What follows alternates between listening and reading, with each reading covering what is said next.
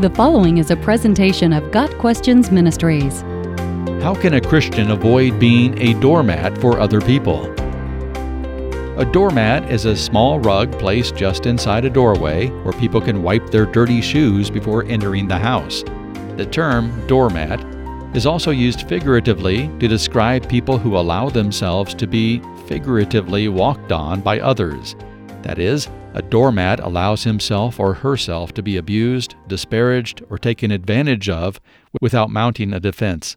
Since Jesus taught us to turn the other cheek, Matthew 5, verse 39, and to do good to those who hate you, Luke 6, verse 27, was he telling us to be doormats? Jesus was not teaching his disciples to be doormats.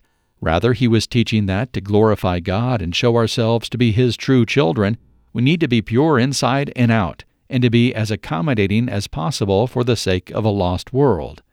To turn the other cheek does not mean we place ourselves or others in danger, or that we ignore injustice.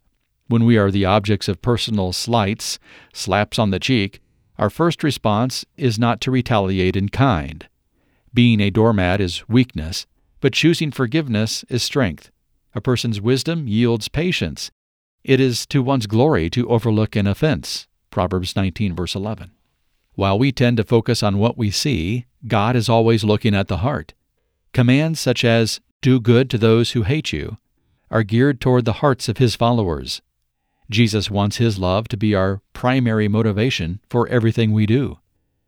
If we're striving to do good to our enemies, we are refusing to allow vengeance or bitterness to take root in our hearts. God knows that our outward actions may not necessarily reflect our inward motivations, and it is those inward motivations that are most important to him. It may appear noble and Christ-like when someone allows himself or herself to be used as a doormat, but there could also be a selfish reason behind it. For example, some people allow themselves to be doormats because of their own insecurities and low self-worth.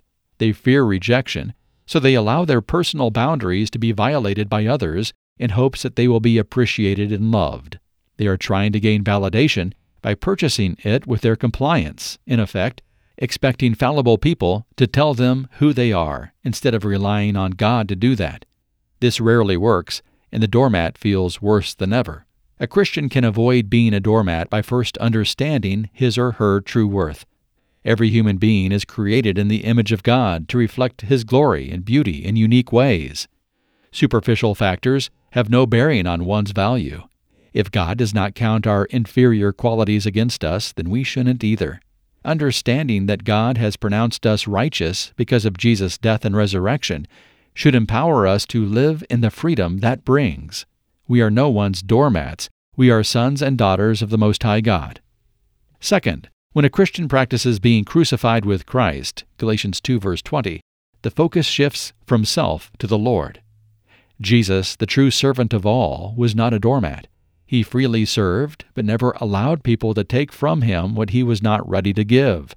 At one point, the crowds tried to throw him over a cliff. Another time, they wanted to make him king. Because neither was God's plan for him, Jesus merely slipped away. He refused to be their doormat. Third, Christians can seek wise counsel about boundary setting.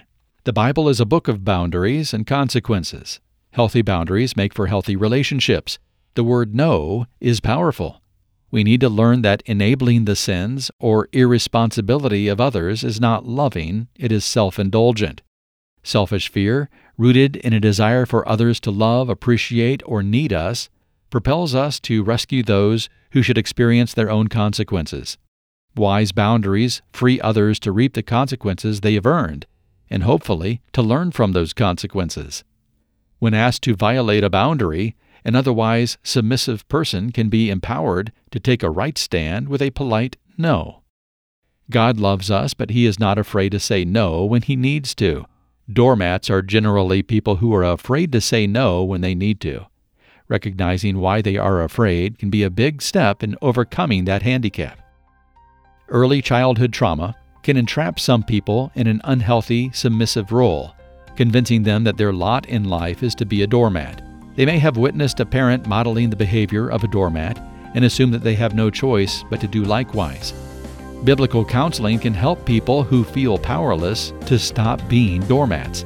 they can learn to reject the lies Satan has embedded in their souls and renew their minds with God's truth. Got Questions Ministry seeks to glorify the Lord Jesus Christ by providing biblical answers to today's questions. Online at gotquestions.org.